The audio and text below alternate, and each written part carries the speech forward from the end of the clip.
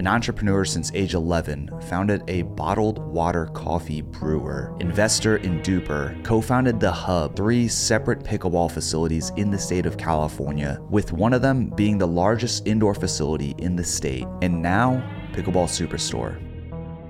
You know Steve on like a personal level, but also in a professional setting as well. What do you think pickleball misses out on without Steve Kuhn? So I started, Cafeo when I was 23, right out of school. I invented a bottled water coffee maker, allowing the community. So when we say community owned, community focused, we truly mean it. We're allowing the community to own it. So again, he started Beauty Counter. In 9 years, they sold it for $1 billion. Will you, Steve, and Ted ever license Gig Affiliate? We solved that problem for the pro shop. So we're the largest club in San Diego, and we just do it in California. And the thing about California, we own the largest indoor facility in the country right now, and I'm sure that'll change next week, the way pickleball's going. But so what happens when a proprietary technology that sold for $1 billion in the beauty industry comes into pickleball? What does it take to build 3 of the largest facilities in California? This is a story of Pat Rolfes. This is Building Pickleball.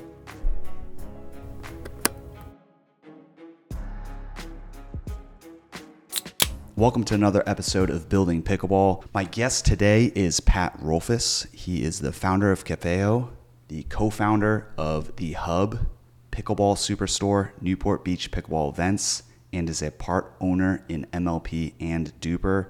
Thanks again to all the subscribers and my sponsor, Viore. Welcome, man. Hey, thanks for having me. Yeah. I have a bad habit of doing double takes on podcasts, apparently, because did 2 with Raphael from Gearbox, and then we had filmed our first one. When was that? April? It was quite a while ago, but some of that was on me, though, Brian. Don't get too hard on yourself. No worries. I'm glad that you were willing to make the trip, though. I appreciate that immensely. At this point, I pretty much want all these to be in person. They usually flow a little bit better. But yeah, just kind of tell everyone what you're in town for. Yeah, for sure. So as you mentioned, I own a very small part of MLP and Duper. Thanks to Steve Kuhn for giving me that opportunity. I'll shout out to Steve. So I came for the one in Dallas, and just had that, which was great. And my wife just finished up playing in nationals, and so we're enjoying nationals. And so it's about a 3-hour drive down to you here in Austin, and actually Jennifer's mother-in-law is down here, her dad's stepmother. So we're visiting her as well. So it all worked out, and say hi to some friends down here and do this. This is great. Yeah. Thanks for having me. Yeah, for sure. How did Jennifer do in the tournament? You know what? She hung in there. She's actually already a national champion, so she's quite the player. And she didn't win it this year, but she's pretty formidable and had a good time with her partner, so it was fun. Yeah. What'd you think of the venue over at Nationals? I run a lot of tournaments, so Newport Beach Pickleball Events. I started that with my partners, Charlotte Seda and Patty Weber, at the Tennis Pickleball Club down in Newport Beach, 5 years ago or so. And so we helped build that club, with pickleball courts, and my partner, Ted Angelo, and I built the restaurant there and everything else. So we ran a bunch of tournaments. We actually helped structure the National Championship Series with USA Pickleball to give them the gold tickets. That's why there's always one at Newport.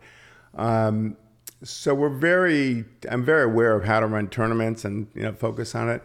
This venue got put together so quickly, and this deal got put together so quickly that I think they're struggling a little bit with the venue and trying to help that set up. But Nationals is still special.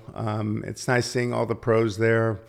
I understand why USA Pickleball did the deal with the PPA, and it was fun having Major League Pickleball there, and it's so many people are coming to this, so it was a big exposure. It was great. Last night they had a deal with Dirk Nowitzki and Jason Kidd and Scotty Scheffler and all these athletes, so that was fun. So you see a bunch of stuff like that. So, it's still Nationals. That's pretty special. It'll be great. Yeah. Yeah. I guess I'm wondering, you still go to and attend these events, but you're also like you have business relations with APP because of Pickleball Superstore, which we'll definitely get into, but Great. Just interested to hear like more about what your perspective is when you kind of go to different events and you attend them, even though you have business relations with, like, I guess you could consider them like competing competitors. Yeah, sure. I mean, I love the APP, first of all. Yeah. Quality organization, quality people. They put on phenomenal tournaments. We have a great relationship with them with Pickleball Superstore. They actually came in as an equity partner, and we have a program with them where we handle all their shop, basically, with our e-commerce platform and everything else. So they're a special company with a special group of people, and they're going to continue to succeed. They operate extremely, fiscally responsible. There's very smart people that are involved with this organization.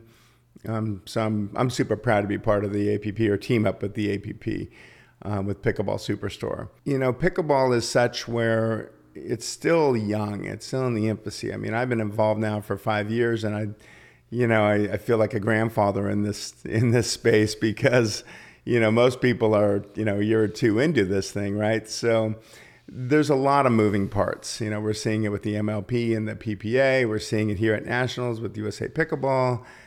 So there's still a lot of moving parts. We'll see where it all shakes out, but I think there's room for most of it, room for all of it. And I'd like to ultimately see more things come together because there's a lot of smart people out there, trying to put things together that make sense. Yeah. Since you're a part owner in MLP and Duper, what were your thoughts on the tour wars and between them and the PPA? Yeah, it's interesting. And again, Brian, I don't want to overhype it. I'm a very, very small part of this. I got brought into Duper as a strategic advisor, and when Jill Braverman was the CEO, and kind of worked with her a little bit, and very exciting technology that they have and exciting times. They ended up merging with Major League Pickleball, so that's kind of how my background to it all and my relationship grew with Steve Kuhn, which has been great.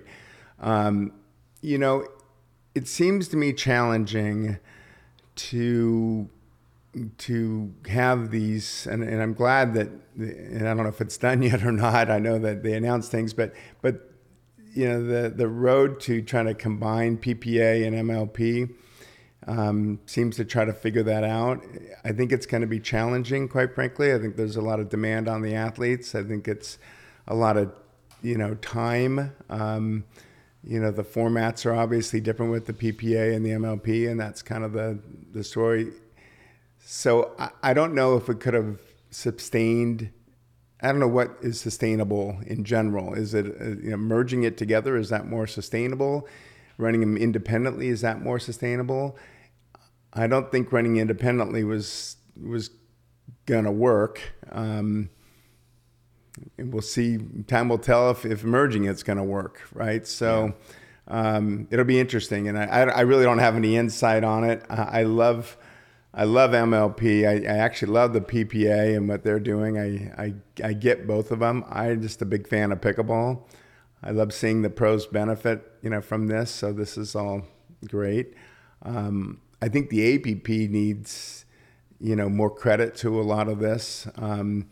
They run great professional tournaments, and the people coming up from that. And this is what's fun about Major League Pickleball. You're seeing a lot of the APP pros shine. Just shine at this level. Andre, Megan Fudge, there's a ton of them. There's a ton of them, right? Alex, and they're on and on. And so, it really, they say, oh, the APP is the stepping stone or second tier. It's like, I'm not 100% sure that's the case, because there's some athletes that are, really shining on the APP when you're seeing it, at the MLPs, because that's where they're getting their opportunities. Yeah.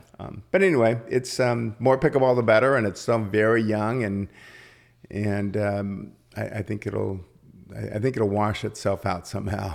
Yeah, I think that's okay for there to be a feeder organization. I think there might always be, but obviously Paris Todd and the Johnson brothers are having like not just success, but they're probably being, not trying to say this like it's just money, but they're probably being given or being offered something more on the table than what the PPA or MLP sees, or just PPA sees as like worth their value, like what their stock is. So they're being paid like what they're worth over. So it's great that there are like competing organizations. Well, I think it's really great for the athletes that there Yeah. are. And Paris is a good friend of mine. Funny story about Paris real quick.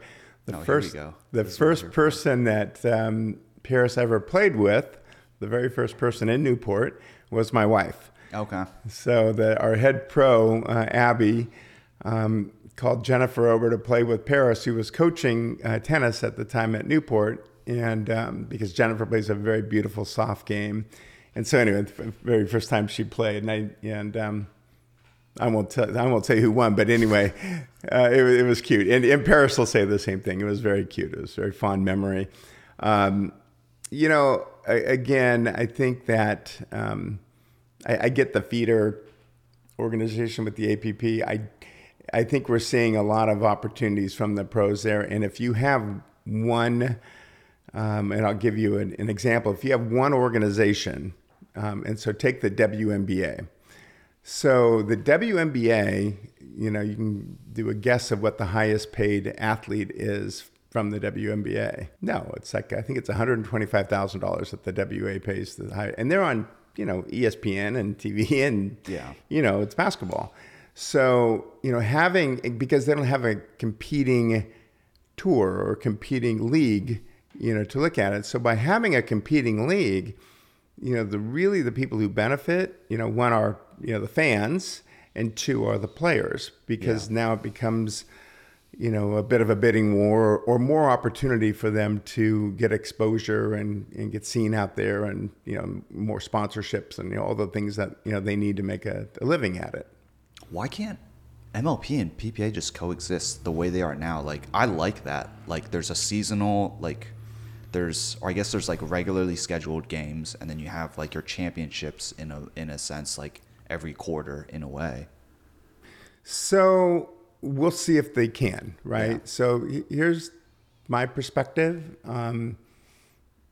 It's and I'm I see you at all these events, so what a nut job I am on going to these things. I'm just a big fan, and I know most of the players and the whole thing, so it's super fun for me. But it's a lot of pickleball to go and watch an MLP event and then go watch a PPA event. That's like 6-7 days at a venue, watching pickleball. It's just a lot, because they're trying to save money by doing them on the same weekends. Oh yeah, I would not advise that. It's a tough one, Yeah, right? like you wouldn't do like football during a regularly scheduled game during the Super Bowl. It's a good example. Weekend. Yeah, right. So that's what's happening now, and I get it. They're trying to make these. They're trying to be fiscally responsible with these leagues, but in doing so, it's going to dilute the product, and it'll be interesting to see how it all again washes out. But at the end of the day, it's they're paying for the players' time. So if you read the contracts of the players, which I have, they're committing to X amount of days a year that they get paid, and so the players are going to do. They have to show up. They have to do certain things and do all these type of things to get their payment, which is fine. I mean, they should. They're in contracts. So at the end of the day, you're going to have to see who's where's that's going to. There's only so many days that they're going to play. There's only so many days that they can play, and it'll be interesting to see how that shakes out again, because there's not complete alignment at the top, the MLP and the PPA, in my opinion. And because of that, there's competing interest levels, to it. So, but again, smarter people than I, and now there's a big money thrown at it. And when there's usually big money thrown at it and smart people, it becomes pretty complicated. So I try to keep things pretty simple in my life, so as much as I can. Yeah, I've heard that. I've heard people say that about Tom Dundon. He's just like a very intelligent guy, not that he's like the only, like he's the main player in all this happening, but not to take any credit away from Steve Kuhn either. But that is one of my questions. Like, Steve on like a personal level, but also in a professional setting as well. What do you think pickleball misses out on without Steve Kuhn? What's going on? Hope you're enjoying the podcast so far. If you've watched any of my content before, you know that this is about to be an ad for my favorite sponsor, Viore. Something that's always stood out to me about Viore has always been the materials and the fabric. So if we look at the website and you go into the materials, they have one of the softest fabrics that they call Dream Knit. So Dream Knit is extra comfortable brushed jersey fabric that's blended with 4-way stretch and moisture wicking performance qualities. So it's made from 89% recycled materials. You can find the Dream Knit in the Ponto line, which I have the Performance Crew, and it's one of my favorite crew necks. And right now I'm wearing the Coronado hoodie. And if you've worn any of the shorts before, specifically the Banks short, which I can only speak to because that's one of the ones I own, that one is made with V-Cycled. So V-Cycled is crafted partially from recycled materials like plastic bottles. Anyways, if you haven't tried Viore out yet, now is actually a great time because I can get you a 20% discount. If you go to viore.com/buildingpickleball, you will not only receive 20% off your first purchase, but also free shipping on any orders of $75 or more, as well as free returns. Enjoy the rest of the show. Well, I think Steve got in it for the right reasons. I think he was very passionate. I'll tell a quick story about Steve. He invited me over to his home. Is that the one with the cord in the back at the time? Yeah, exactly. And so, and we were there actually for game night. And so he has a very eclectic group of friends, and I was there with some of his like super intelligent, academic, friends, and we were playing these board games, and it was really, really fun. We had a great time doing it.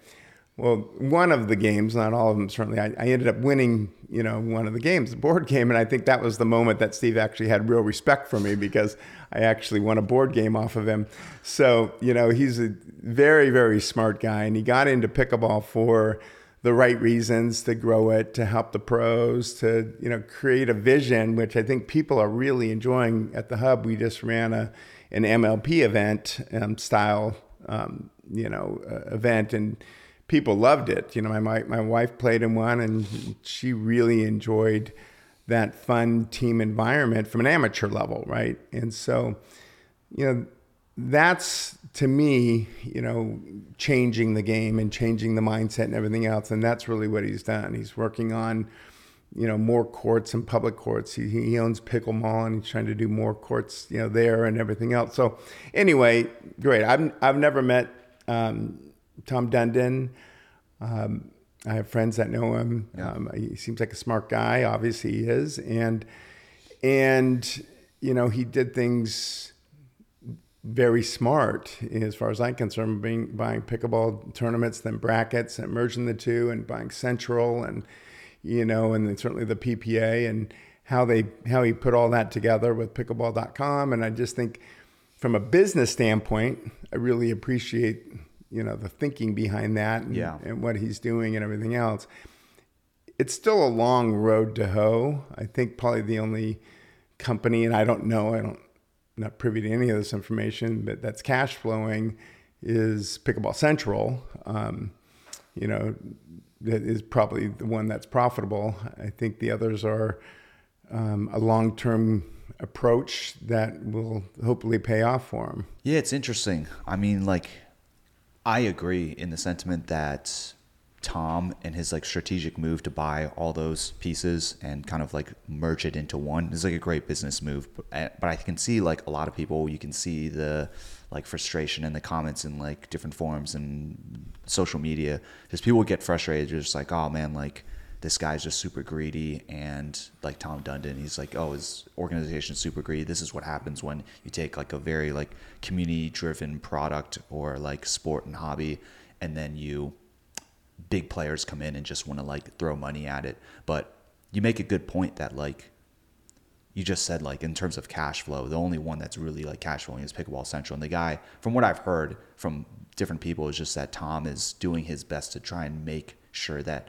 the PPA, the pickleball.com and pickleball tournaments becomes profitable, which if we want if we want the sport, the community, and everything that we have now to thrive, that's something that we need to have. We need some guy who, like, people were saying that's like kind of the contrast to Steve Kuhn. It's like Steve, like you said, joined it for all the right reasons. Something that he may have been lacking was that he didn't know how to make it profitable. He didn't know how to generate revenue, something that was so incredibly popular. Like, how do you make money with this? And I honestly don't even understand how MLP even makes money. Like, I get there's like people that buy teams and everything, but I did hear that that's like kind of the contrast with Tom Dundon is he found a way, or he's trying to find a way to make it profitable. And I can see also frustrations with people's tournament experiences and everything. And this is I just feel like it's like a growing pain. Well, I think that's the right words to use. I think it's growing pain. So I've known Connor Pardo for 4 years or 3 years. I think Newport was the second tournament he ever threw a PPA tournament, was at Newport, and we've done multiple ones, and same deal with the PPA, right? I mean, Connor works really, really hard, and I think he gets a bad rap a lot of times and everything else, but it's hard. What he's doing is hard, and then having a partner like Tom that saw what the vision was with the PPA and said, let me help monetize it. And again, I'm not involved with any of this, this is just my perception. It could be all incorrect, but it's a big gamble that they're taking. It's big dollars, and these are, at least Tom has, got a big wallet to back this and see where it goes. Until they get the sponsorships, and I'm talking endemic sponsors, until the McDonald's and the Coca-Colas of the world and guys like that start to come in, it's a tough road to hoe until the media comes in and people actually start really watching the sport, not just the diehard pickleball fans, but, it gets mainstream. That's when I think where the money starts to come. And I don't know how long that is and everything else. So it's a run, and and again, Major League Pickleball from a fan experience is great. I mean, it's fun to see it. You've been there, the energy's high and everything else. Selling teams isn't sustainable. Yeah. But there's something there that makes it work. And I think the amateur level, again, with minor league pickleball and all that, and the college level, I think is great. I'm a big fan of Duper from a technology platform, and I think that's getting better and better. So, I think that's part of the overall strategy that Steve had, was to create Duper, create a rating system that was universal and dynamic. That would ultimately lead to gambling and tying into the lines, right? To form lines for gambling. So I think there's ultimately that revenue stream is going to be coming. So I think that's that business model on the other side, from the Duper MLP side. And that was the original. Or I don't know if it was the original concept, but that would have been an opportunity, or still could be. I don't know anything about gambling. Like, does it really drive sports that much? Sure. I mean, the NFL it's all based off of that, right? So sports gambling is gigantic. Got it. Yeah. So it drives a lot of revenue. Let me put it that way. And so, you as I don't know if you're an NFL fan or not, but you reap the benefits because it's another revenue stream that's being driven. And again, and also all the media and the sponsors and everything that goes along with that. So pickleball right now doesn't really have that element of it yet. Hopefully it'll come, and then that'll, make these tours and athletes and everything else get paid even more, and these business models sustainable. Yeah. I'd probably put my life savings on Annalie in like every tournament she plays. Yeah, she's amazing. She's amazing. Something else that you did mention was like the MLP format. You're talking about mixed. Something that does make pickleball unique is we have a tournament format that involves both genders.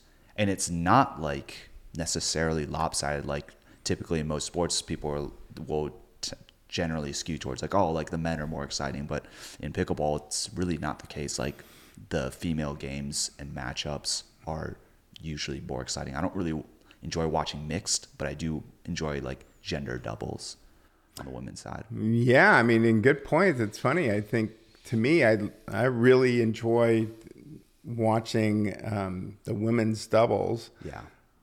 Probably more than the men's because of it's just exciting. The men's can get into a dink fest until it just barely comes up, and then it's a quick hand battle and it's over, right? So where women seems to be a lot more dynamic and at least right now, and they're all amazing athletes and great. I do like mixed. I understand what you mean by that. I like it all. I like the Dream Breaker. So people are asking me, who am I rooting for at the MLP? And I said, I'm rooting for the Dream Breaker. Yeah. Because I love the format. I love the idea that it's a team format. It's equal men, equal women. They all have an equal role on this. I can't think of many other sports that are like that. And good for Steve Kuhn to create that format, and good for pickleball community to embrace that format. I think people really do like it. I think it's neat from a team environment to see it. It shows that like pickleball does have, with the right rule set, it is a leveled playing field. Like it can be. Like the Dream Breakers are a perfect example. You don't always know who's going to win, and they've like gotten to the point where they're putting females up against males, and the females are like taking their money and walking away with it. Yeah, taking them down. I mean, it's certainly competitive, 100%. Yeah. I was watching Megan Fudge, and I forgot who she was playing with, but against in singles, but she won 3 out of the 4 points. Yeah, they're just like taking their lunch money. It's crazy. Yeah. Which that makes it like definitely very, very exciting. Something I definitely want to spend like quite a bit of time on and talking about, because we've already talked about like Pickleball Central is, like cash flow positive, and we talk about use this very common term community, in pickleball. So I want to talk about Pickleball Superstore. Like, I don't think majority of people know what Pickleball Superstore is yet, because it like came off the ground fairly recently, and it just needs more attention. So hopefully I can help facilitate that. But if you want to get into Pickleball Superstore, like, what is it? How does it affect, the average player? For once, not everything's focused on pros, but this is actually focused on, kind of like your everyday rec player, and how you're using a like proprietary technology that your business partner Steve Rack has taken from other industries, and he's brought it into pickleball. And just like, your thoughts on really like the impact that it's going to have. Yeah, thank you. Yeah, Pickleball Superstore is a super special company, and Steve Rack is the CEO of the company and one of the major shareholders and a co-founder with Ted Angelo and myself. And that company is special.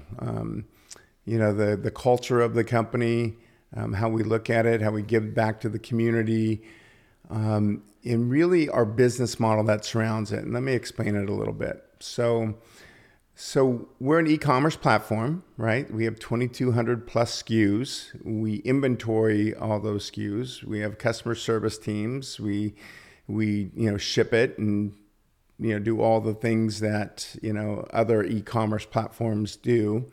But one of the things that make us unique is Steve was involved with a company called Beauty Counter, where he was the co-founder of it. And Beauty Counter, he developed technology called Gigfiliate. So Gigfiliate is basically an affiliate program. You get a code, and you can hand that code to someone for a discount, and the person who handed it to someone gets a commission on it, essentially.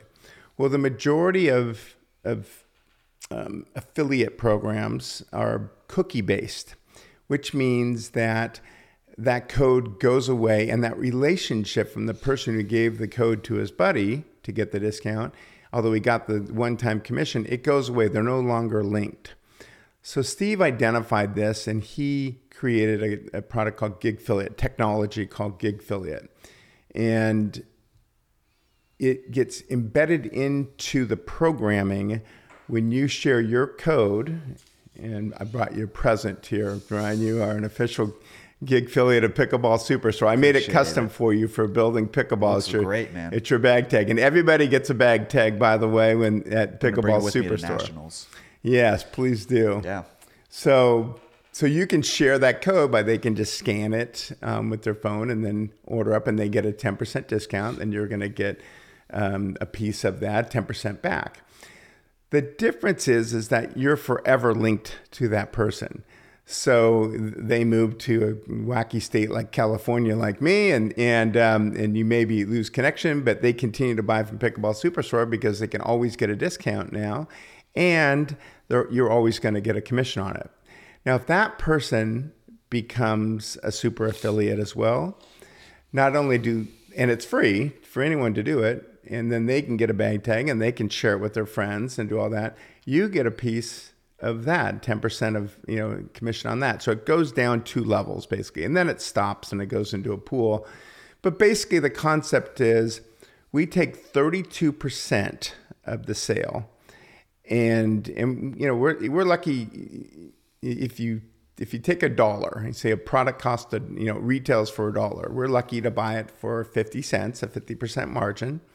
We're taking 32 cents of that and giving it back to the community as a 10% as a discount, and then the other 22% to have the community outreach to market. It's basically marketing in a sense, to market and paying them to do so.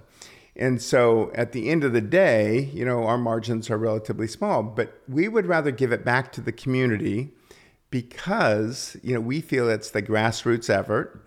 We feel that by pushing it out, having people talk about it in the community, that's really where pickleball is all about. We can get by Google ads, we can get a banner at, on the PPA and, things like that. But we would rather take our marketing dollars and give it back to the community. So with that logic and this technology, which is exclusive to us, no one else in the industry has this because, again, the CEO, Steve Rack, and my partner owns it. It allows us, we went the next step with this. So we actually just got through a Reg C of funding. So we're governed by FINRA and the SEC. We allowed people to come in and buy a percentage of shares, same common shares that I have in the company. And for as little as $100, they can come in and be an owner of Pickleball Superstore.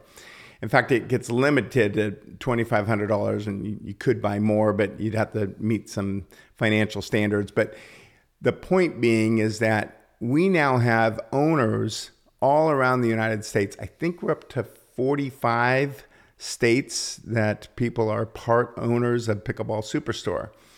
And we're just about ready to go out with the second round because we sold out of this in like 13, 14 days. I forgot what it was, something crazy.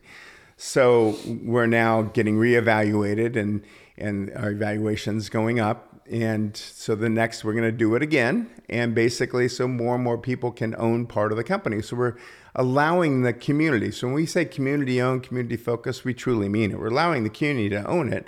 We're then using the community to help spread that word because we have unique technology in doing so. It's super exciting. We're super pumped up on it. Whether you buy a paddle, when you tell a Yola paddle, whether you buy it from, Yola, Pickleball Superstore, or any other e-commerce platform, it's the same paddle. So what does the company stand for? What is the company going to give back to the community with? What is the company are they going to, help the local community? Are they going to give back to the players that are in the parks and helping promote your company? So that's really what we're all about. And we're excited about it. Our growth rate is phenomenal, and, we're cash flow positive again, making money. And, we're not getting the funding to raise the money. It's not a money issue for us at this point in time. It's a marketing community issue. We really want the community engagement. We really want the community to be part owners of this journey because we believe we'll be more successful in doing so. I think it's a good move that you guys aren't spending a lot on marketing. I think this is very contextual. I think in pickleball, the people and the community will do the work for you in a sense. Like, I just think pickleball is greatest example of word of mouth. Like you look around at your local courts, like how are paddles really being sold? Usually affiliates. You're exactly right. Yeah, and it's cool. It's great to see that. Like it's that word of mouth is like, man, if anyone wants to see a great example of how that works, just look at pickleball. Oh, it's amazing. And I know a lot of, pickleball paddle manufacturers. Garrett with Carbon's a good friend of mine. Amazing products. We sell a ton of his stuff. At the end of the day, Garrett doesn't necessarily care if Carbon's sold on Pickleball Superstore or if he sells it or if it's sold on another platform. He's getting his brand out there and selling it. It's the same product. It's like buying Tide detergent, whether you buy it at Walmart or Target or Costco. It's the same product. So if you're able to be tied into this, and if you're part of this community and you make money in the process, you'll be more willing. And you like the company and what it stands for, you'll be more willing to say, I want to buy this brand here or that brand here and do all that kind of stuff. Yeah. And then the advantage for the affiliates is that, it's not cookie-based. You're linked forever in our programming. And, when they're there, they can buy balls and they can buy gloves and weights and hats and shoes and, blah, blah, blah. Again, currently 2,200 products. We got a lot of SKUs. Yeah, check out the paddles. You guys have a lot of the big name brands. Oh, we have all of them. Some smaller ones that aren't up there, but name like one retailer that is like selling every single brand, right? So yeah, it's great. I mean, you guys hit all the major brands. Oh, for sure. No, and again, like we said earlier, there's 400 new manufacturers coming to market. It's a lot, and my partner, Ted Angela, which really reached out and, helped with all the vendor relationships and everything else. He would say, we're Pickleball Superstore, hence Superstore. We got to have a huge selection, so people can really see and understand what's out there, So we have a lot. We have a lot of stuff. Pickleball is so odd because like if you're paying full price for a product at this point, I think you either like live under a rock or you just like don't have friends. Like what I'm trying to say is like it's great that pickleball is one of those. It's just like a sport that people can get into and you don't have to pay full price for things. And with Pickleball Superstore, if you become a super affiliate through the Gig Affiliate program, you're not having to do extra additional work. It's not like, oh man, like if I want to get an additional like 10%, I have to do more work. No, it's just like, hey, I'm getting 10% off products. If you want to get 10% off products as well, here's a link. Yeah, here you go. Scan my card. Yeah. And then if you want to do it, and be an affiliate, make money and share that news, that's great too. So you're exactly right. This industry is still very new. Yeah. And so, there'll be some shakeout, obviously. 200 paddle manufacturers isn't sustainable.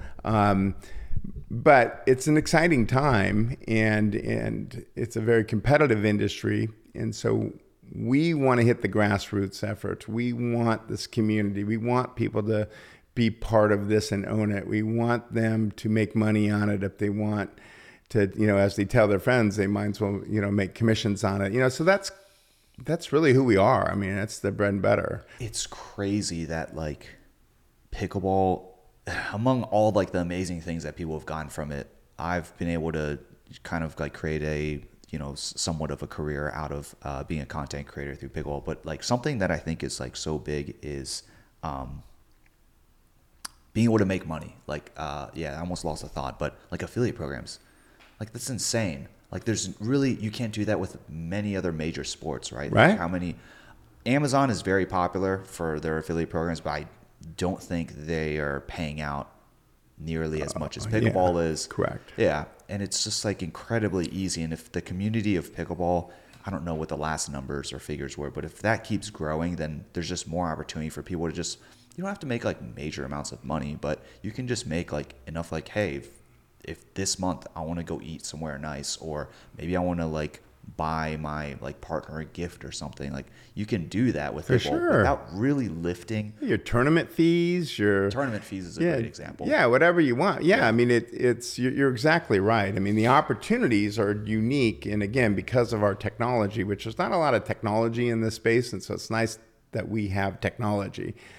But because of that, we're able to do that. And then my partner Steve quotes this best, we don't have a scarcity mindset. we're not saying this is mine, I'm going to keep it and don't let anyone in. We're like, no, we're the opposite.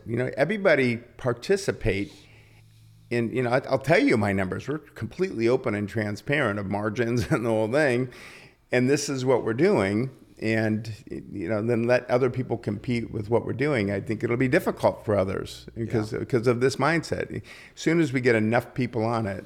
So again, he started Beauty Counter. In 9 years, they sold it for $1 billion. And it wasn't because their sales were high, which they were. Yeah. It wasn't, because the EBITDA was good, which it was. It was because they had 60,000 super affiliates on his gig affiliate program. And so when the next company came in, they said, ooh, I like that brand.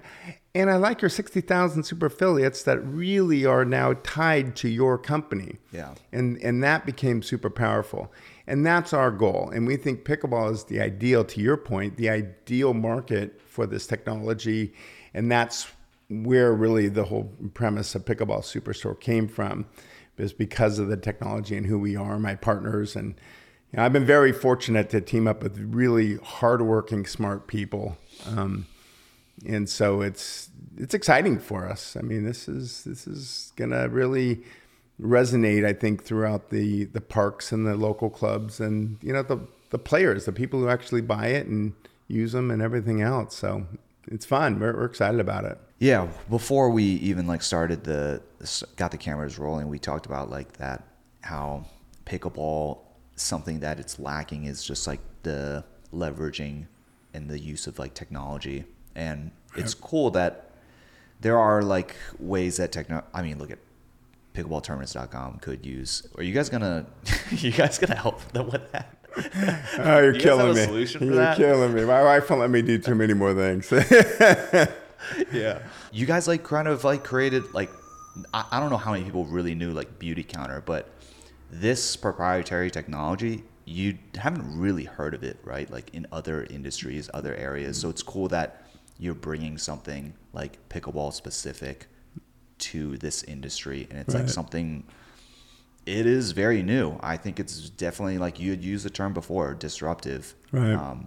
Which I come from a tech background. So for me, it's really, really refreshing and rewarding to see. You're oh, this is how anything at this point with the amount that technology is being used in the world now is how does anything keep up with the way the world is working and the way the world is growing? It's there has to be an element of technology that can help facilitate things. And in this way, it's help facilitating people spending less money, but also at the same time making money, which is, that's kind of hard to beat. Yeah, no, it really is. And the other thing that I like so much about it, it's just so simple.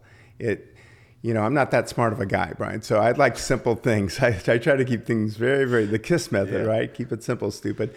So, this is great. And you can go right on pickleballsuperstore.com, go to, log in, go to your super affiliate, see your homepage. You can see your numbers in real time, who bought what from you, or, you get monthly, revenue coming in real cash, delivered out monthly. Yeah. So it's really transparent, really simple to understand. These bag tags are a game changer, I think, because now you don't have to remember your code. You're just, oh, no, here it is. And it's on your bag, right? Thank you, COVID.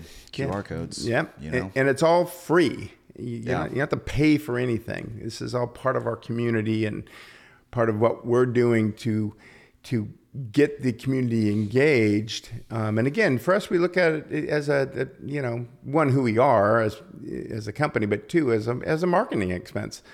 We pay 32% out.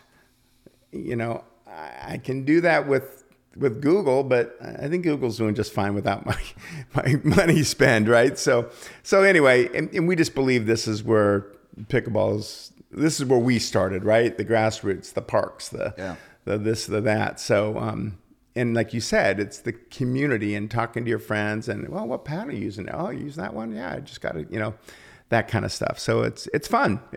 I think it's going to do, well, it is doing really well. It's trending amazingly well. So, but the whole strategy of letting others be part of this and own a piece of this and and help push this out even further. That's exciting. And then having relationships with APP, that's exciting. And we're announcing soon, I'll announce it here, we're doing a relationship with PPR. So all the certified coaches with PPR. Sarah Ansbury. Her videos are hilarious. Oh, she's great. Yeah. Sarah's great. Great teacher. She'll create videos despite the weather. It doesn't matter like what weather conditions right. are. If it's like 20-mile-an-hour winds, she's like still going at it in the video. Right? She's My buddy great. was talking about. It's hilarious. But, she's cool. So all those coaches now, if they want, and I'm not forcing them anything, but they're all part of the program, right? Yeah. So this is, ways to do more and more outreach on this and push this out. And again, it's because of the technology. Yeah, technology is like a beautiful thing. When it's also like married into a sport like pickleball where technology isn't, well, I guess paddle technology. Okay, I kind of take that back. There's a lot of technology used in some different ways. But it's cool because pickleball is such a grassroots thing, and right, you're just playing outside. You don't need to like technology to get to play together in a sense, but to see like a technology like this brought in, you're like, oh, okay, like this is great. It's nothing like too over the top with the technology. It's allowing the game to remain what it is while giving people a little bit more. And yeah, the whole like idea behind community driven, community based.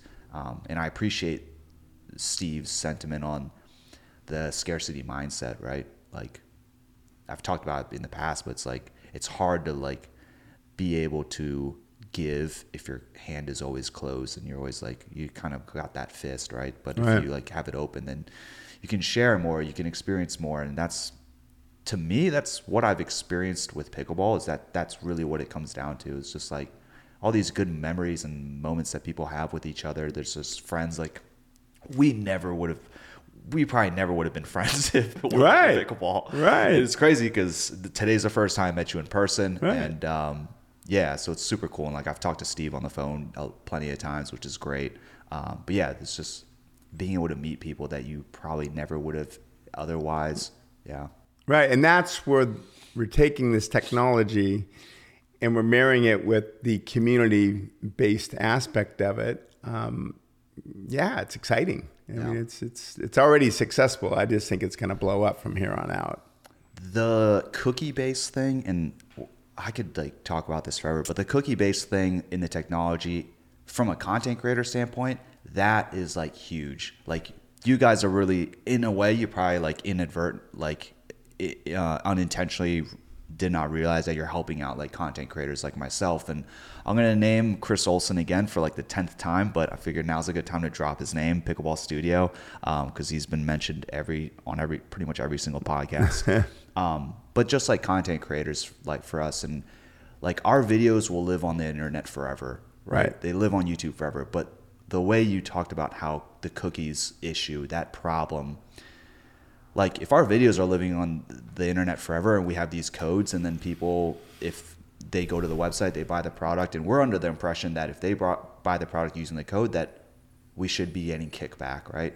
Right. But if it's all cookies based and that there's a disconnect and that doesn't happen, then we're just directing people to a brand. And not that there's anything like particularly wrong with that, but if we're making the effort to create a brand awareness, then we would like to receive have a mutually beneficial a long-term sustainable beneficial relationship. The problem with cookie-based, it's not long-term or sustainable. It's a one-time deal. You brought them a customer. They said, here you go, Brian, thank you very much.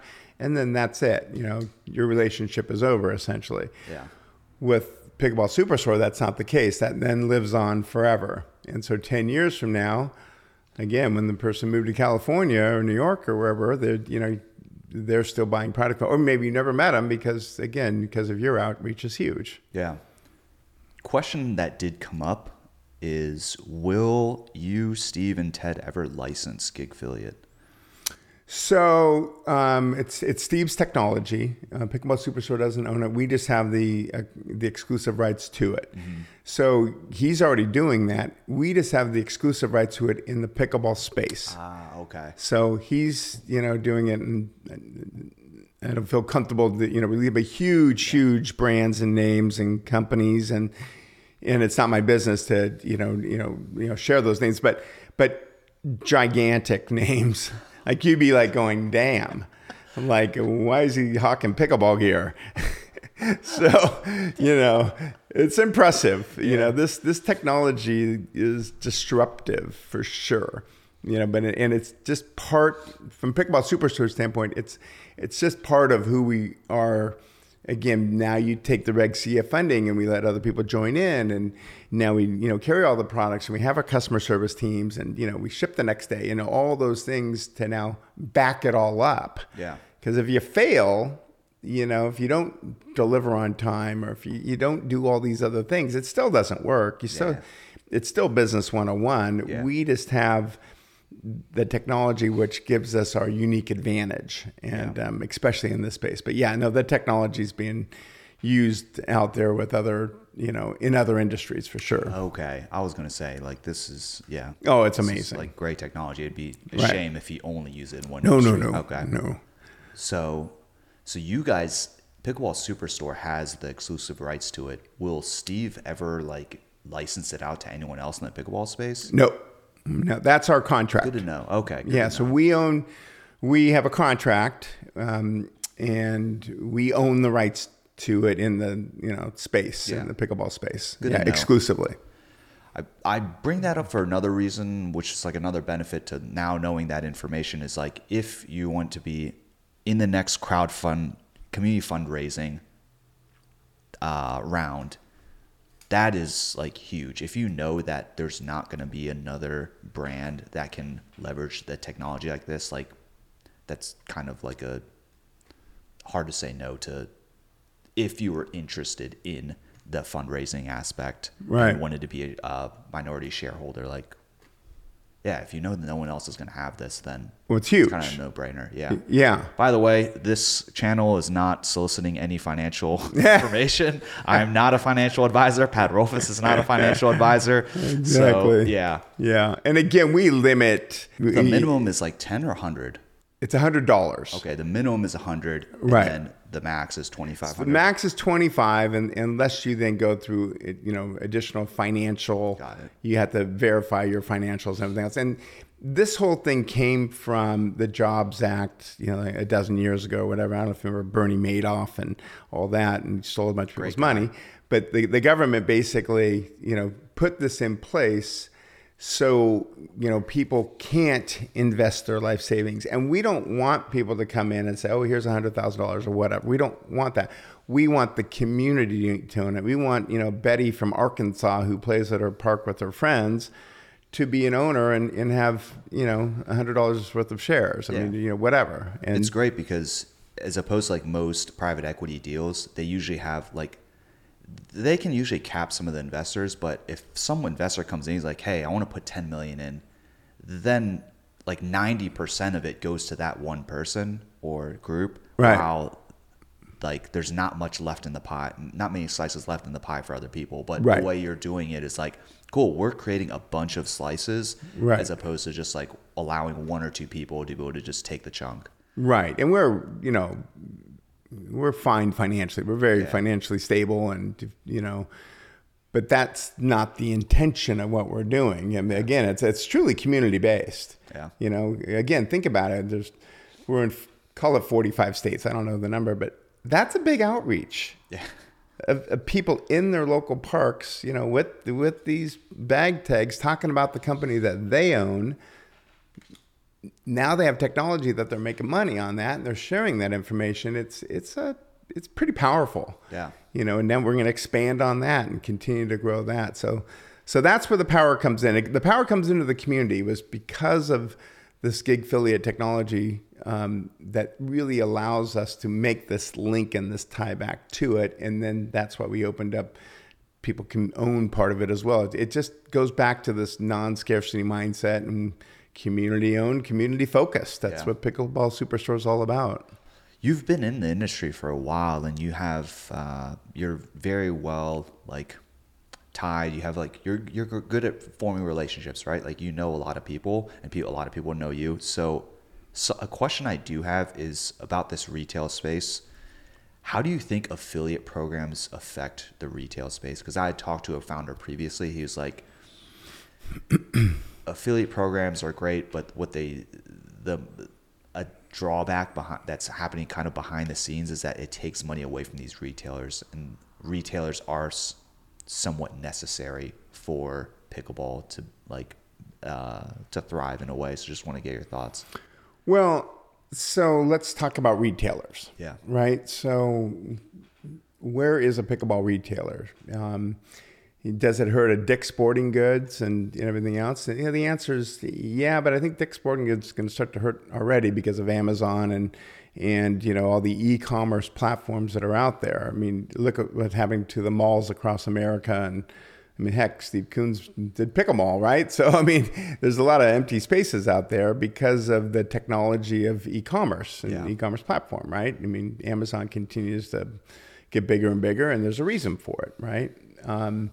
So I think that's one. Now, we at Pickleball Superstore have a program for pro shops. So we understand from the pro shop, and again, partly because, we own, by the way, we own the hub, and I brought you another present. Oh, hell yeah. Dual presents for you today, Brian. I live in Texas, so I could always use it. Yeah, dual presents for you. So that the hubs are, and we'll talk about that in a minute, but they're very large clubs, the largest, in the country, one of them. And we have pro shops. Well, the majority of clubs are much smaller, right? And so having pro shops there, it's really difficult for them. They can't handle the investment of $50,000. They can't handle the procurement of it and just the point of sale aspect and everything else. And pricing. And then all the changes that occur, they can't buy just one or two paddles when they sell it, right? They need to, okay, great, put another order in for, a case of them, right? Another 20 of them. They don't have the funds to do it. They don't have the ability. And then again, like we said, all the paddles that are coming to market, all the different products and the shoes and the glasses and the gloves and the weights, it's just too much, right? So at Pickleball Superstore, we utilize this gig affiliate technology, and we do a program for pro shops for the retailers.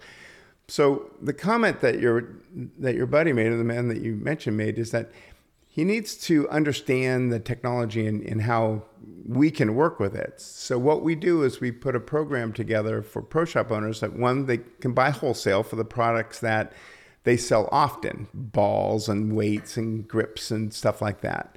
And then the next is they become basically a super affiliate, right? And they demo paddles, they buy demo paddles from us. And so you as a club member has this great experience because now you can demo 100 different paddles, right? And so the inventory cost for the club owner is very, very low, and they don't have to replenish as much. And it's just very simple, and it's all online driven and everything else. And you, the member, gets to use a paddle and tries 4 or 5 different paddles, says, yep, this is the one I like. I want to use this paddle. Now you scan the code and you go to Pickleball Superstore, get your discount, and the pro shop is now connected to that person. And they're now making money and revenue from that sale, but the sales continue off into the future when they continue to come back. So that's our virtual pro shop model, and it really helps the retailer and the pro shops. It really makes a big difference because most of these guys, I mean, as you know, there's a ton of pickleball places, popping up all over the place. In 8 courts here and 6 courts here, 12 courts there, maybe. It's not enough to be able to carry, 500 square feet of product in all the SKUs and, everything else. It's like, it's just not enough. It's just and the capital investment is super high. So we solved that problem for the pro shops, which is basically, in my mind, the retailers of pickleball, right?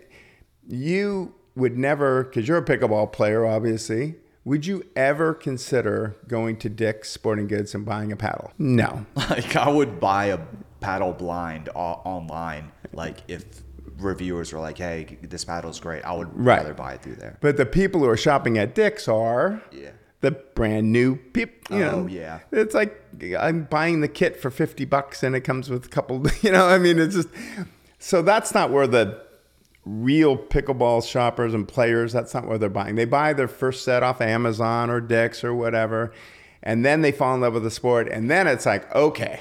Yeah. And now I'm going to a specialty, places like Pickleball Superstore, and now I'm going to figure out what I want. And they figure that out from seeing their friends, on the courts or at their club demoing different paddles. They'll say, yes, I really like this carbon paddle, not the pitch carbon, everybody, but I do love carbon. I really love paddles. Yeah, but you get it, right? Yeah. So that's where we fit in, and that's where this technology makes us different, and that's how we help all these pro shops with our wholesale program, and then this tie back to this gig affiliate technology. Got it. Do you guys, when you're talking about all this, something I just couldn't help but think about, so like when you're trying out paddles, like I wish more people got this opportunity, or like I guess maybe not enough people know about this, but Pickleball Central, something I always thought like they did great was their return policy. Like I used to have friends who would buy 6 paddles in 1 month, and then they try them all out, then they return them at the end. Right. Does Pickleball Central or Pickleball Superstore have something similar to that? We don't, and Central's policies, not really sustainable. It's going to be difficult for them, because same deal, right? I mean, I know a lot of people who go and they buy 6 paddles, they use them, they test them, they bang them around, and then they ship them all back saying, okay, I bought this one, or I found another one cheaper over here. And now they just got all these used paddles back. So we try to be very fiscally responsible, try to do things that make sense. We do have, some products, used products on our website, but all in all, we don't do that. We, at our store, you can come in and demo a paddle for free and take it and use it and do that kind of stuff. So that's great. And again, we're doing more and more of these virtual pro shops that will push this out to our partners out there if you want to demo products. But really, Brian, it's because of our gig affiliate program and our technology that we get to the users at the park. Now, Susie, who's an owner of Pickleball Superstore potentially, or at least a gig affiliate, hey, try this paddle, use it, and then here's my discount code. So they're more willing to even help sell different brands of paddles out there in the community because now they benefit from it. So now we think of it this way. We have people sharing this stuff everywhere because we're sharing our revenue basically because of this technology and our platforms. It's no secret that you like part owner and like co-founder of like Hub, Pickleball Superstore, like these are all, it's not like a coincidence that you came up with like the facilities and then you have the pro shops, then you have this like affiliate program. We talked about this before the cameras rolled on, but I was like, in the tech space, a very common practice became offering people a suite of products, right? Like Apple, you have your computer, you have your phone, you have headphones, everything kind of comes together so you don't have to mix and match, you don't have to shop elsewhere. But like, where does all this like business savviness come from? Well, not wanting to lose money. I grew up in a very entrepreneurial family. I'm the youngest of 5. My father was a brilliant man, invented the equalizer and 3 different classes of amplifiers in the stereo world, just a brilliant man. Anyway, so, we're all basically entrepreneurs and we went down our own paths essentially. But so a lot of this is just, from that upbringing. I started my first company, I think, when I was 11, and all sorts of different things. But that just comes from that. But bad decisions are made along the way as you go too. So you remember the .com boom. I mean, you may be too young for that, but so on the tail end of that, everybody is making money. And a friend of mine comes up with a company called craftproducts.com, right? And so, my brother and I, he threw in, I think, $100 grand. I threw in $50 grand into this company. And we joke about it today that I have a $50,000 windbreaker, right? Because it was the tail end of the .com boom. So I tell everybody, like, look, pickleball's phenomenal and great and everyone's passionate about it, but general business rules still apply. Yeah. So you got to do things that make sense fiscally. So I started, Cafeo when I was 23, right out of school. I invented a bottled water coffee maker where you put like a 5-gallon bottle, you invert it and press button, you get bottled water coffee. And 35 years later, right before COVID, I started selling the company off. So that's been my main company for, was for 35 years, and now I've sold it. I was going down a semi-retirement path and found pickleball basically. So for me, I'm a systems guy. I understand business. I understand passion. I understand all these things to put it together.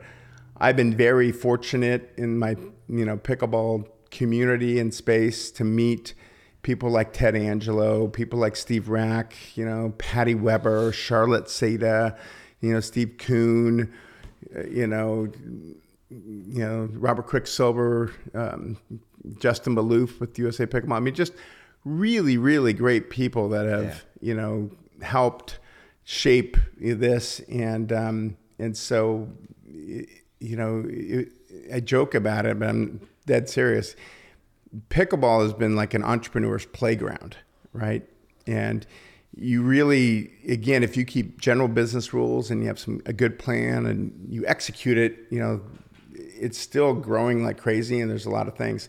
I'm concerned a lot of people out there aren't doing general business. They're just rushing to market with things. They're making these decisions that don't really make sense. I see all these facility franchises, popping up and everything else, they're not even popping up yet. They're just being sold, and it's like I just don't know if there's that many good operators out there, and are these plans good? Because I haven't seen things that make sense yet from an operational standpoint.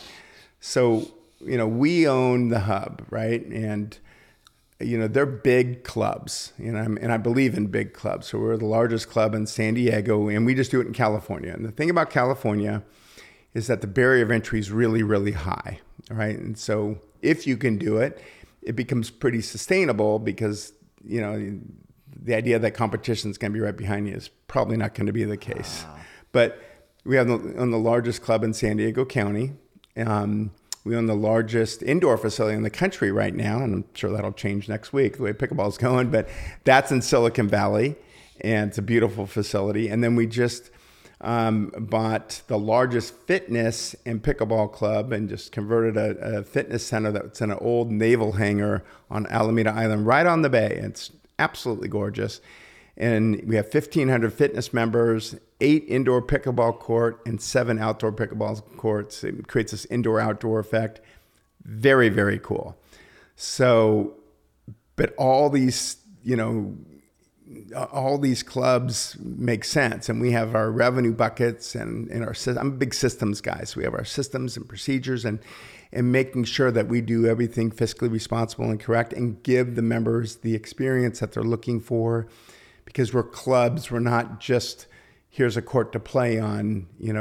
We address sound, we address, community, we address, lounge areas, food, beverage, all sorts of different things, right? And we're not, what do they call them? Entertainments, which are a great model, different model. It's a restaurant model. Yeah. We are big pickleball clubs for tournaments, for huge, we take a philosophy like,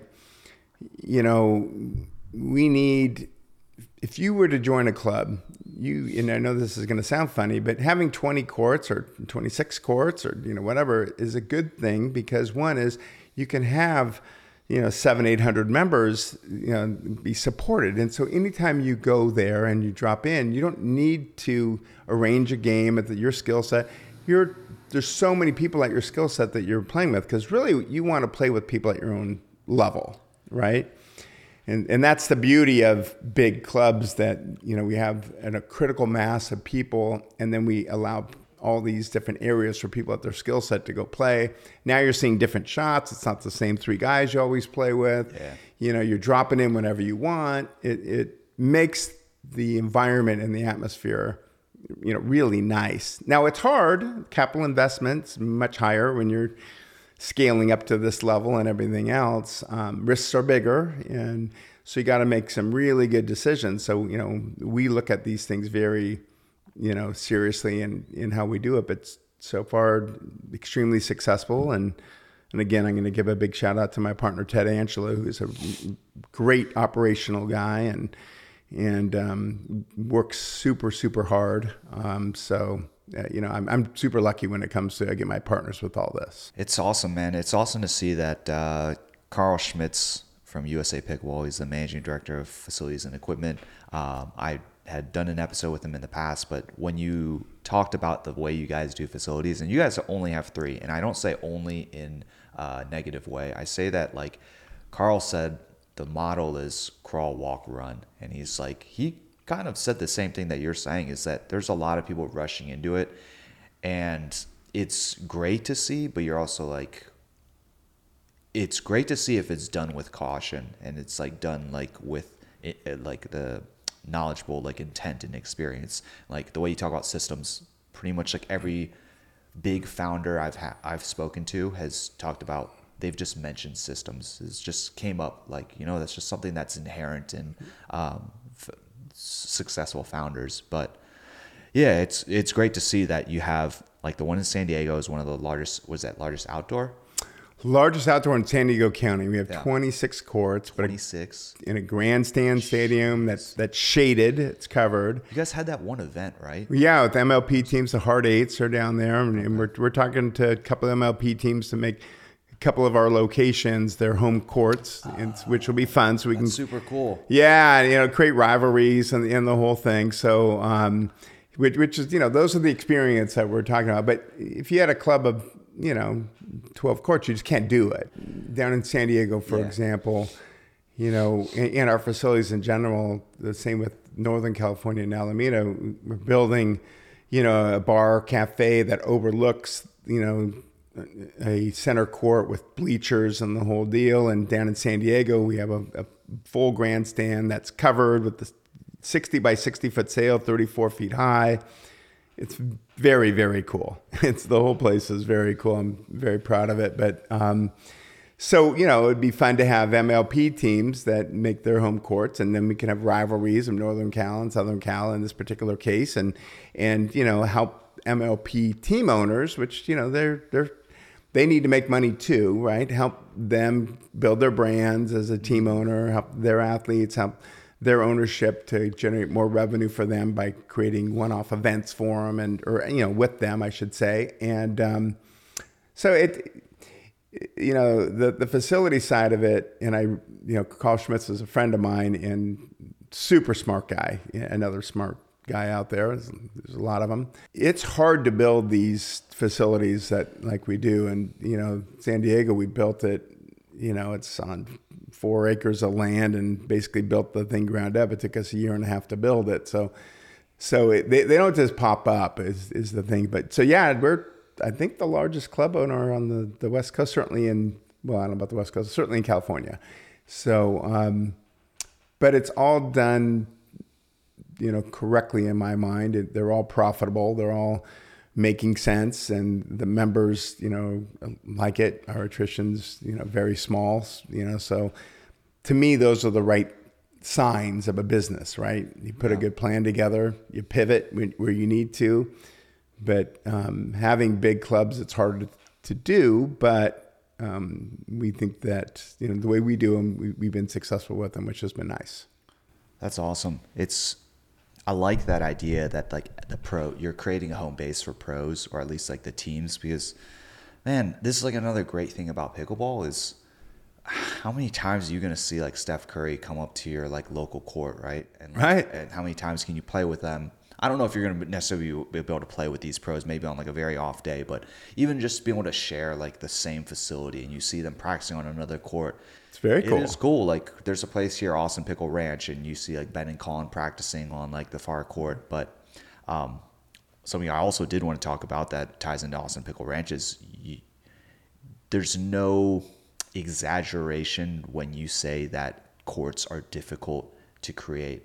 Not even just like if you get it built up, like the management, I'm sure that's even more difficult, right? Like being able to create a recurring revenue stream, but being able to create it, because Austin Pickle Ranch, which is now on a garage rooftop, that wasn't the original plan. The original plan was to actually have this like, I think it was like 16 or like 18 courts, like 12 of them were going to be like covered. They're going to have like 6 volleyball courts, food trucks.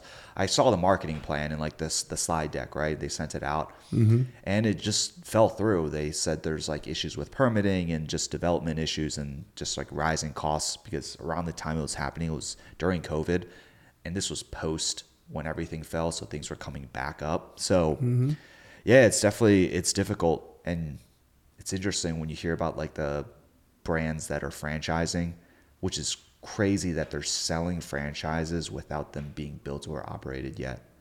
Crazy. Again, general business rules apply. If you can't go to a venue and touch and feel it. Damn. I mean, I can put together a performer on a spreadsheet too. Yeah. I've done thousands of them, and I can guarantee you that I haven't made a projection be right yet. It's just one of those things, right? It's a dangerous game to play. You want real numbers. Yeah, you're playing with a lot of people's money and investors too. And if they get this like bad taste in their mouth, if anything falls through, you might be getting ahead of yourself. Right. And if it goes bad or sour, then it just doesn't look good for the sport in general. No, it's tough. I mean, we've been fortunate to have that, the first two locations, majority of them, they're all self-funded. So we didn't go out and borrow people's money and play that game. So, but it makes you even, more focused on the bottom line and, you have more skin in the game and all those type of things. So, but it's a fun space. When COVID hit and we built out Newport, and, again, I helped. I don't want to take all credit for these things, but, we really changed, and we are now today, and I'll tell you another story, but we really changed thousands of lives. People were they come up to me and they thank me all the time. I was at our club in Silicon Valley, and this woman and her husband were practicing on one of the back courts, and she stopped me and she said, I would just want to thank you for doing this. Usually my husband and I would sit at home, we'd have a glass of wine or two, and we'd watch a movie, and it was night after night after night. Now we come here, 4 or 5 nights a week, and we exercise, we've lost weight, we're healthy, we're doing all these fun things together. She's just like, thank you. I mean, you've changed our lives by putting this facility, right here in our community. And again, back to my whole mantra of community is, you build these clubs into the community as well. So you want that level of support from everybody. So yeah, I know it's fun. It's great. It's gotta be super rewarding. Like obviously like financial means are like great because, you have a family yourself, but man, when you hear like people talking about like, man, you changed my life in a certain way, like it doesn't really get better than that. It's killer. Yeah. Yeah. It's nice. It's fun to see, especially at my age. I mean, you're a young man. I'm an old man. So I'm Asian. I could be like 75. Well, good point. Good point. I'm 85, but I look good for 85, don't I? No way. Yeah, that's what I'm sticking to that. So, no, how old are you? 85. But I look good for that. No, so changing the narrative. Yeah, it's good. It's awesome, man. Like, man, pickleball is just so crazy. Like, I think that's like huge, right? Like when people get older, we start to get set in our ways, and we start to think that this is going to be our life this is going to be the rest of our life now. Once you reach like a certain point, I guess you hit a bunch of milestones, right? You hit like I got kids, or you graduate from college, or you hit retirement. And to be able to give people something to look forward to, and I mean, man, you probably know like how difficult, actually you have a lot of friends, so you probably don't know, but it's difficult making friends as an adult, right? And once COVID happened, people started becoming kind of more like sheltered in a way. That's probably not the best word, but it became more reclusive. Yeah, it became easier to stay at home, right? Yeah. And now like pickleball, this thing came along where you can not only be outside, but you can, like you said, you can lose weight, you can meet a bunch of people, right? There's not like a high cost, and some of the best things in life really are like somewhat free, right? Well, from my perspective, Brian, is that I'm actually a 58-year-old man. I'll tell my real age. But, I'm not going to go to a bar.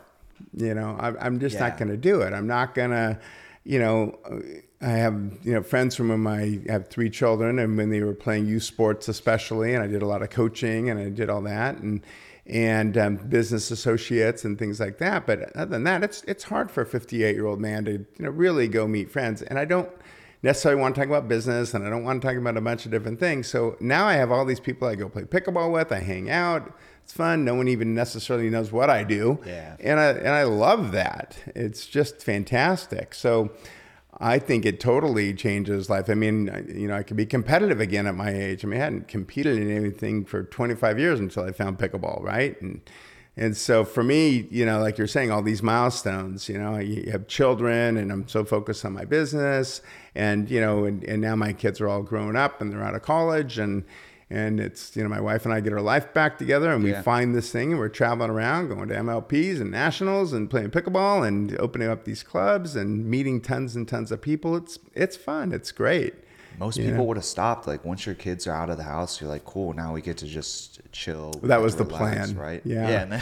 Yeah, that was my plan. My wife will tell you, God bless her, she's like, you know what, I knew it. You just can't. I'm like, no, that was our plan. And she goes, what happened to that retirement plan? Well, anyway, so it's an entrepreneur's playground. It's getting harder and harder now as more and more coming in, and the passion, and because everybody has the passion for the sport, right? So now it's becoming harder and harder. I'm just afraid that people are coming in with passion and they're not really thinking about business.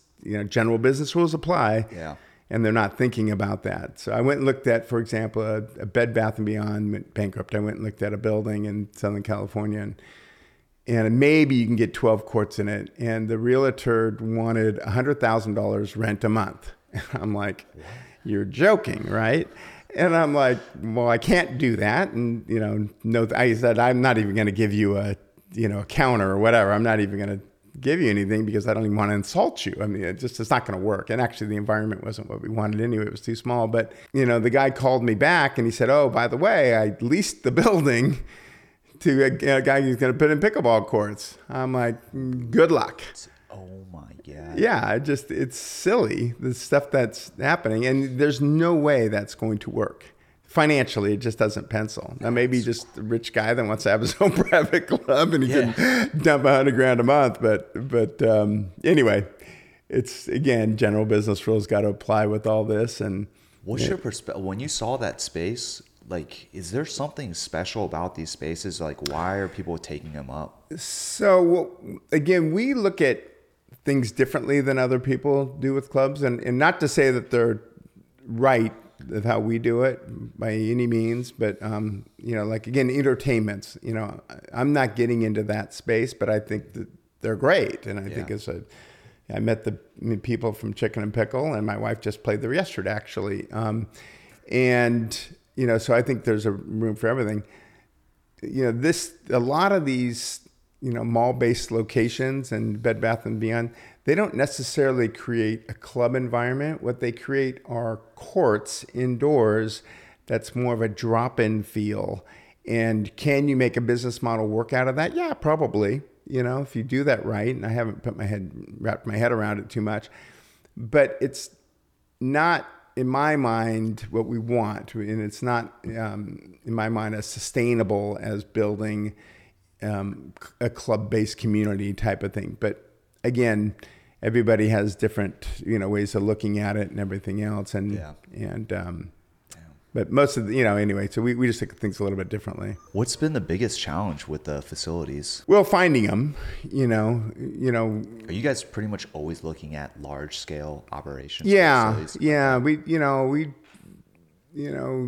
Alameda and San Francisco Bay is unique where it has, fitness, and we built 15 courts, and that would be the smallest that we'd go. And quite frankly, I'd love to have 15 more courts. I wish it was 30. We just don't have the space there. But I don't think we'd ever go smaller than that. And it's because it has fitness, and it's because it's a unique location that we made the decision to do it.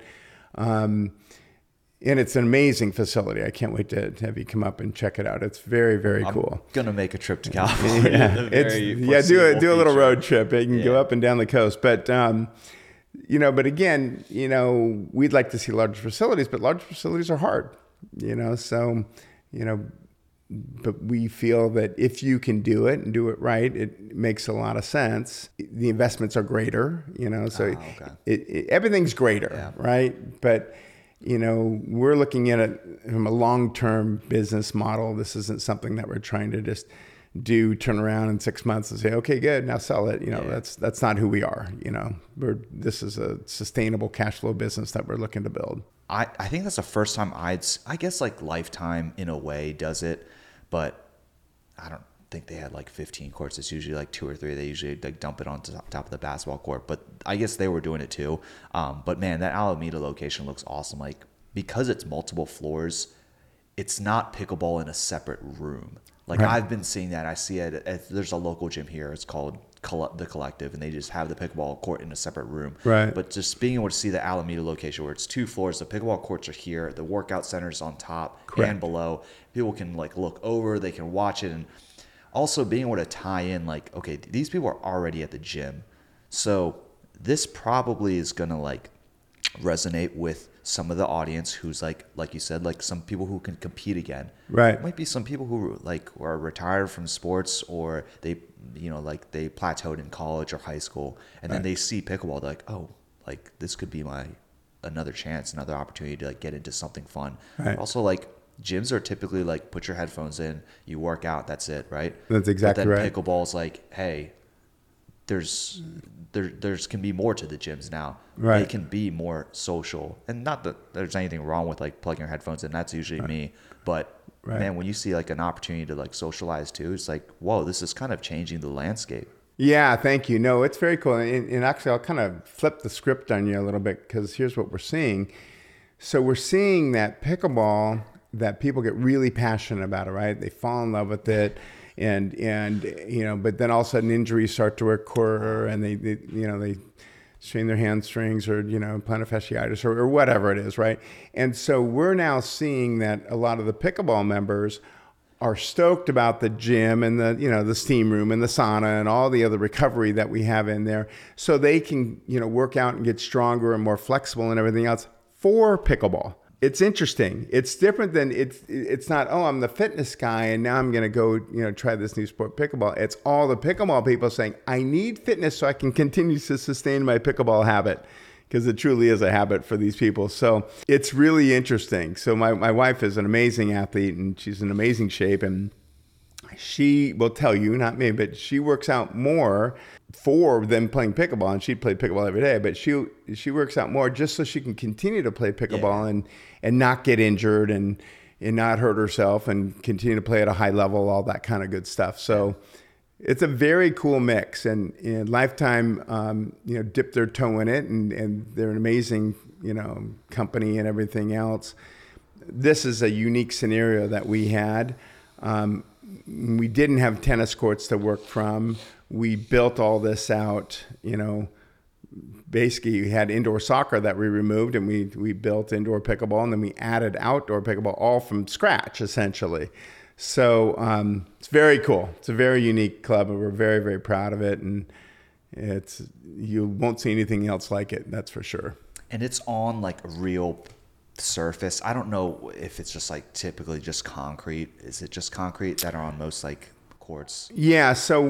So we do things with Acrotech, which is the supplier of the PPA, the paint supplier. It's actually another funny story, but Brad Carroll and I, you know, he used to be in the water coffee business, and I, again, owned Café, a coffee brewer manufacturer, and sold coffee. And I used to sell to Brad probably over 25 years ago. We sold a long time, and then we got reconnected into the space after the fact, and he now owns Acrotech, and I own the hubs and Pickleball Superstores. It's a funny story. So anyway, shout out to Acrotech, because he makes great products. So we, you know, don't use pickle roll, and not that it's not a good product. We don't use any of that. We pre-surface all the materials on concrete and multi-layer with Acrotech. Invest heavily into the courts to do it right.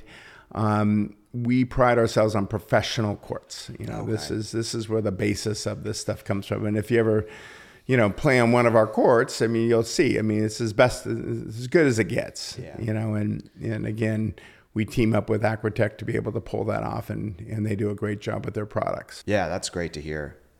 I'm probably coming from like probably like an ignorant viewpoint or perspective, but like my sentiment towards the pickle roll and these like sport court surfaces, I dislike them strongly. I won't use the H word. Right. I dislike it strongly. I'm like, you're going to put all this work, all this money, all these resources. You're also going to get people excited about, and you get people onto the court, and then they play on this like surface.